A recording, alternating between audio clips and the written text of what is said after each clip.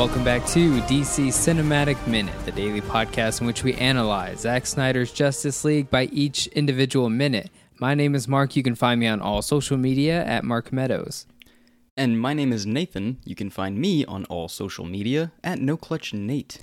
And today we're talking about minute number 83 of Zack Snyder's Justice League, which is going to start with Victor Stone looking over at that tape recorder that Silas left him in yesterday's minute. And the minute is going to end with Cyborg starting to learn how to fly. Cue that Foo Fighter song. Oh, Learn to Fly. Learn okay. to Fly. Isn't there a Learn to Fly Sonic Adventure 2 song? That's so weird that you say that because I was just listening to that soundtrack. Is it the same song? The Sonic Adventure 2 Learn to Fly? Yeah. I think I know what you're talking about. There's Highway in the Sky. I was listening to that. Escape from the City, but, you know. Maybe I'm just... So it's the one where he's on the, he gets the board after the helicopter blows up and he's going down. That's Escape from the City. Like, okay. Maybe I'm just thinking like that song made it sound like it was a Foo Fighters song, and I just always, in my mind, it was like, that's Foo Fighters in that game, right? I think I understand what you're saying because I think there is a line about that in the song. I'll have to check back, but that's so weird that you said something about that soundtrack. That's a pretty good soundtrack. Anyways, let's talk about Victor Stone here. Like we talked about in yesterday's minute, these minutes are kind of, there's not a lot going on, obviously. We've been talking about. Well, there is and there isn't. Yes, exactly. That's what I was leading into. It seems like you watch it at first and you go, okay, he's starting to learn his powers. Mm-hmm. You get origin beats in this minute. You just get, flight spoilers for the minute we're talking about. Yeah. And but it also plays into things later, and then the more you look into it, the more you start to see really good filmmaking, especially like things like animation, visual effects. And then when you take that into consideration, then you start to understand the character a little bit better, which is weird because oftentimes people, when they see visual effects of machinations like Cyborg or Transformers, people tend to overlook those characters. It's a lot of CGI going on. And yes, it is CGI. But it adds to his struggle of dealing with something like that. That's what makes it so hard for us to believe and so surreal. Is we have to wrap our head around, if a man can fly, what about a person who has robotics and biomechatronics, if you will? And there's the shot where he starts to walk over to the tape recorder, and then he grabs it very quickly as if he wants to learn something from his father. He doesn't want to admit it. And he wants to see what his father, is trying to tell him. When he does pick up that tape recorder, you see a very close-up shot of his hand, and it's completely visual effects. It's his cyborg arm. Well, actually, his whole body is cyborg. And you get a really close look at the movement, the animation of that robotic hand. You can even see the pivot points of the joints of like the screws that are in place on each joint. What are they called? Like little washers and rivets. Yeah. And it's really cool to see how those joints move because it actually looks like parts of the metal have to move in place for that thumb to press into that tape recorder. And it's an amazing piece of visual effects. It almost looks like they animated around the trembling of Ray Fisher's hand. If he's performance capturing this, that they were like, okay, well, his hand shakes normally like this, so we have to animate those mechanized body parts to move in that certain way. And as he goes to press in the tape recorder, then the thumb joint moves up, and then all the anatomy falls through with it. It's a beautiful little close-up shot, and you see every little detail. All the sound effects make it feel like metal is scraping against plastic and other metal. It's a really good animated shot there. And then I was thinking how simple they make it by having him wear that hoodie and then like they don't have to animate as much, but they can have that light underneath his hoodie, like an LED strip, and then they just kind of like make it easier for themselves to animate something like that, so they can focus their time on that, which is really cool. I really do enjoy that. I don't see it as a cop out. I see it as like, okay, that's actually a really cool filmmaking process. Like, yeah, put them in a hoodie, zip it up. I always thought that was kind of cool. Even, I mean, it was used too much in 2017. But I think that's just because they didn't, I don't know if they didn't like a cyborg design or something like that. And they were just like, all right, he's just got to be in a hoodie for a lot of it. Mm-hmm. Or something. I don't know. But yeah, the light coming through the hoodie, it never bothered me, especially when we saw it in like shadows or seeing him like in Last Minute through the window on the other side, and it's just like that heavy red glow and everything else is backlit. It looks ominous. It's cool. Yeah. Even when we were in way back in the beginning of this coverage, when he did that turnaround and the mother box started shaking and like his eye was on the photo of himself on the wall, like the red eye. Yeah. It's just cool. Good lighting composition in this minute, and just for Cyborg too. Those booster jets, killer lighting, killer light show this guy's going on. This guy's a whole rave, just walking rave. Huh?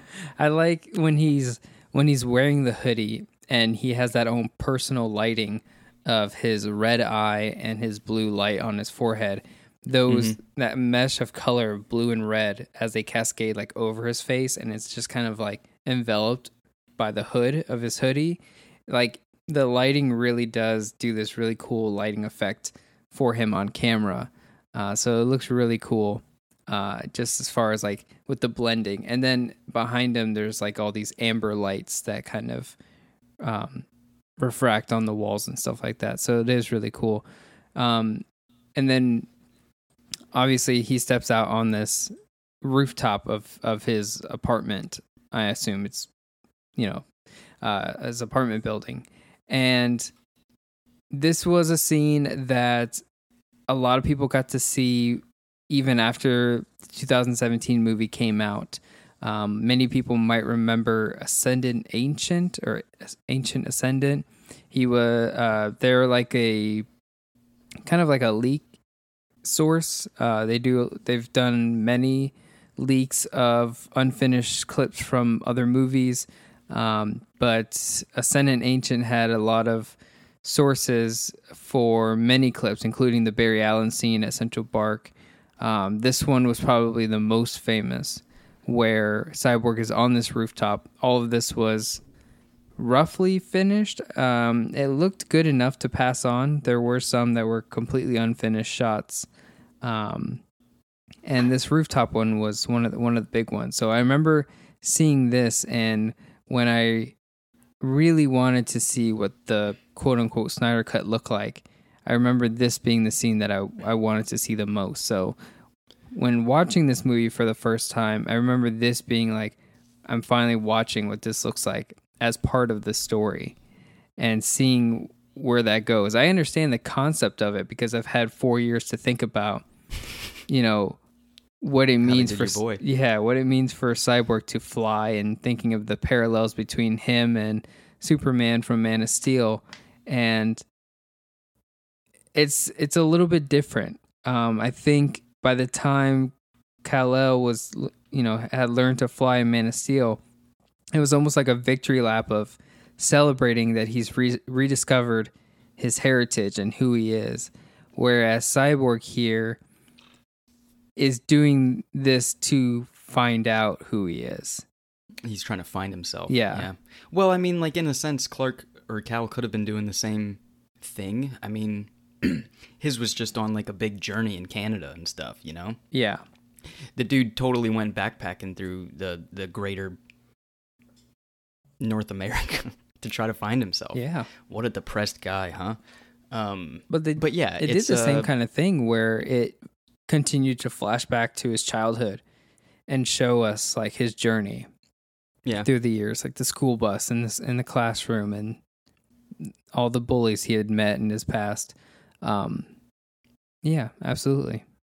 I do remember the rough cut of this clip.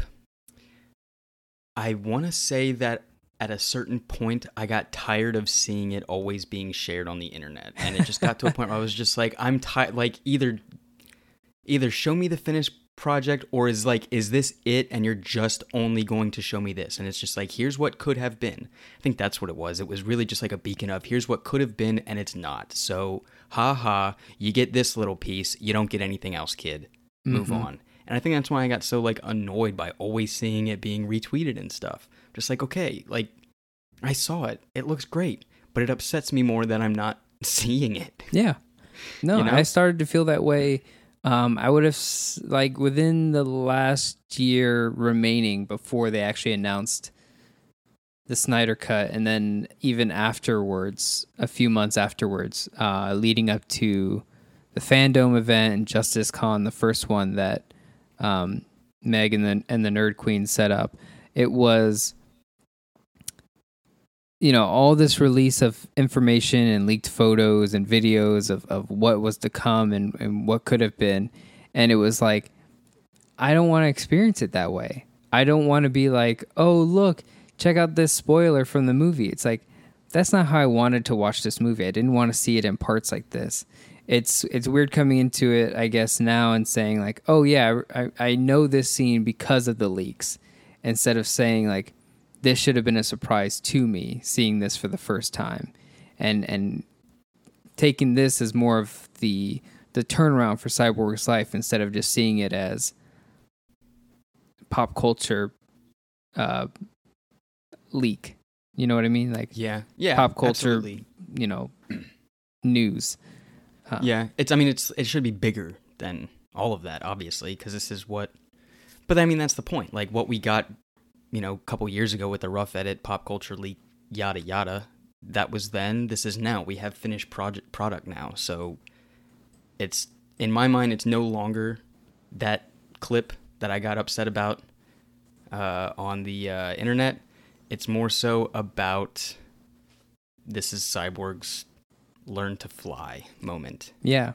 And I think my notes for this scene right here, obviously the whole portrait of it is beautiful with him on the rooftop, and he's got the clothes that are hanging on the clothesline, and it's covering the full moon and has that natural lighting from the full moon. The whole kind of shot that's orchestrated here by Zack Snyder and the cinema Fabian, who was the director of photography. It's an incredible kind of like comic book shot of what a Gotham rooftop looks like at midnight. And what I really like about this minute here is Cyborg being like, okay, what can I do? What are my things? And it almost looks as if he thinks to himself, well, can I fly? And then the machine part of him is like activating flight sequence. Just take over. Yeah. Yeah, right? It's like the first thing in my mind, like the coolest thing about this is that his first thought about your powers, your physical strength is just the tip of the iceberg. Like imagine what you can do. It's like my first thought is, oh, I'm going to go try to fly. Like, Yeah. That's the most human like fantasy that you could think of, right? That's just so fitting for Vic Stone, all too human, turning into Cyborg. Exactly. And as he starts to kind of like wrestle with the idea of flying and subconsciously his motorized functions start to go off, it's almost like his reflexes, just like the human anatomy would, like him flexing with his reflexes is causing those thrusters to, strengthen or weaken and really position his body the way it's moving, so that when he lifts off the ground and he realizes, oh, that's scary, then he drops back down and his body kind of recognizes and relaxes. And then when he really starts to hover above the ground and he sways and loses balance, he goes left, he goes right, as he like flexes his deltoids to kind of like, just like anyone would when they're balancing, those reflexes kick in, and those thrusters almost symbolize what it looks like to flex those certain muscles. And so it's a really cool kind of like way to, I guess someone had to think about it and be like, okay, so if you're losing your balance here, which muscles are contracting right now? And they say, okay, well, these muscles right here, this part of the body flexes, and this one tries to reestablish balance, and they go, okay, so those contractions will be thrusters. And then we're just going to keep animating around those things, similar to the hand where Cyborg activates the tape recorder. They just kind of think, okay, if a hand is pressing into that button, what joints and rivets are pivoting to do that?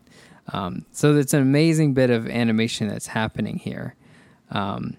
And there's another cool shot where we kind of get that close-up of him activating his first thrusters. Like his body starts to change and morph.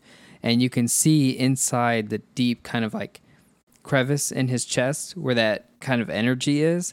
And it's almost like you can see inside of it. Almost like he has like a internal reactor going on where his heart should be. Which is really cool to think about. I think it's pretty cool. I dig this flight scene. Yeah. Honestly, it's so cool because he's just trying to figure it out, man. And thrusters, come on, that's so cool. It's so cool. Really, yeah, it's so cool. Like, I mean, we see him in anime and cartoons and all that stuff, but like those things are hard to control. It's balance. It is. It's like you said, the animating of the actual thrusters themselves, how they have like that beating kind of flame to them. I have no idea, maybe like almost like a plasma type thruster going on there. Some sort of propulsional pulse. Yeah, because it's not thrusters like compressed air would be, Yeah, no, and then it's just like then it's what kind of fuel you using. What is the fuel source? He's got obviously the power of the sun in the palm of his chest cavity. I don't know. Yeah, there you go. 10 million suns in that chest, baby. Yeah.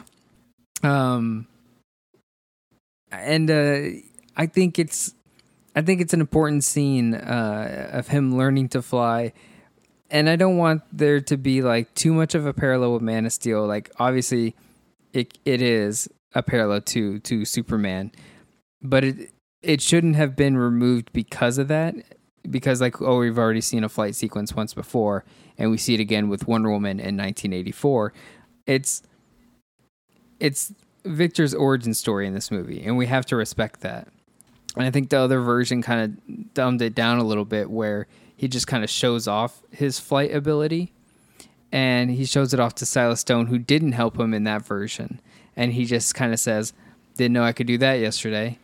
And which I really like that part, but it's just wrong.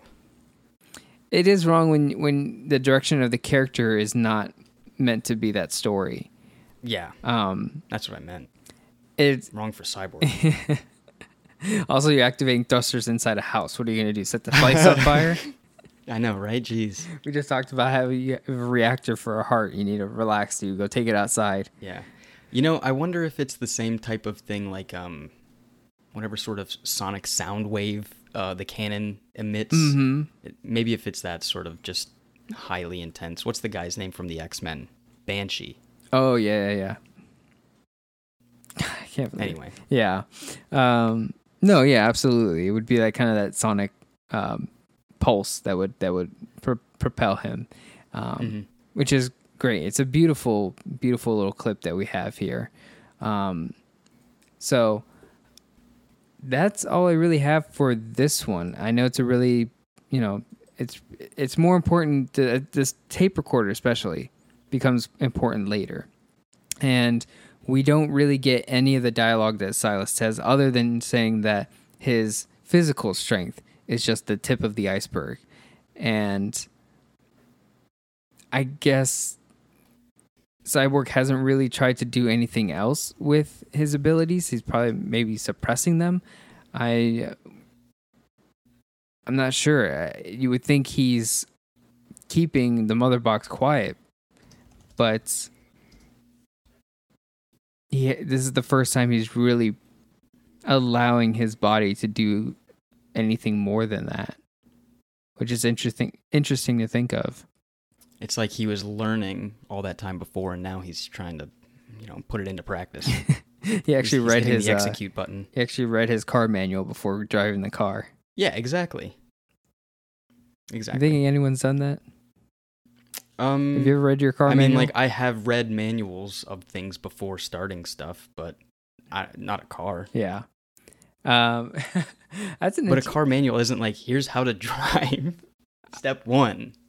I don't know. I've never read the car Anyway. manual. What if it does?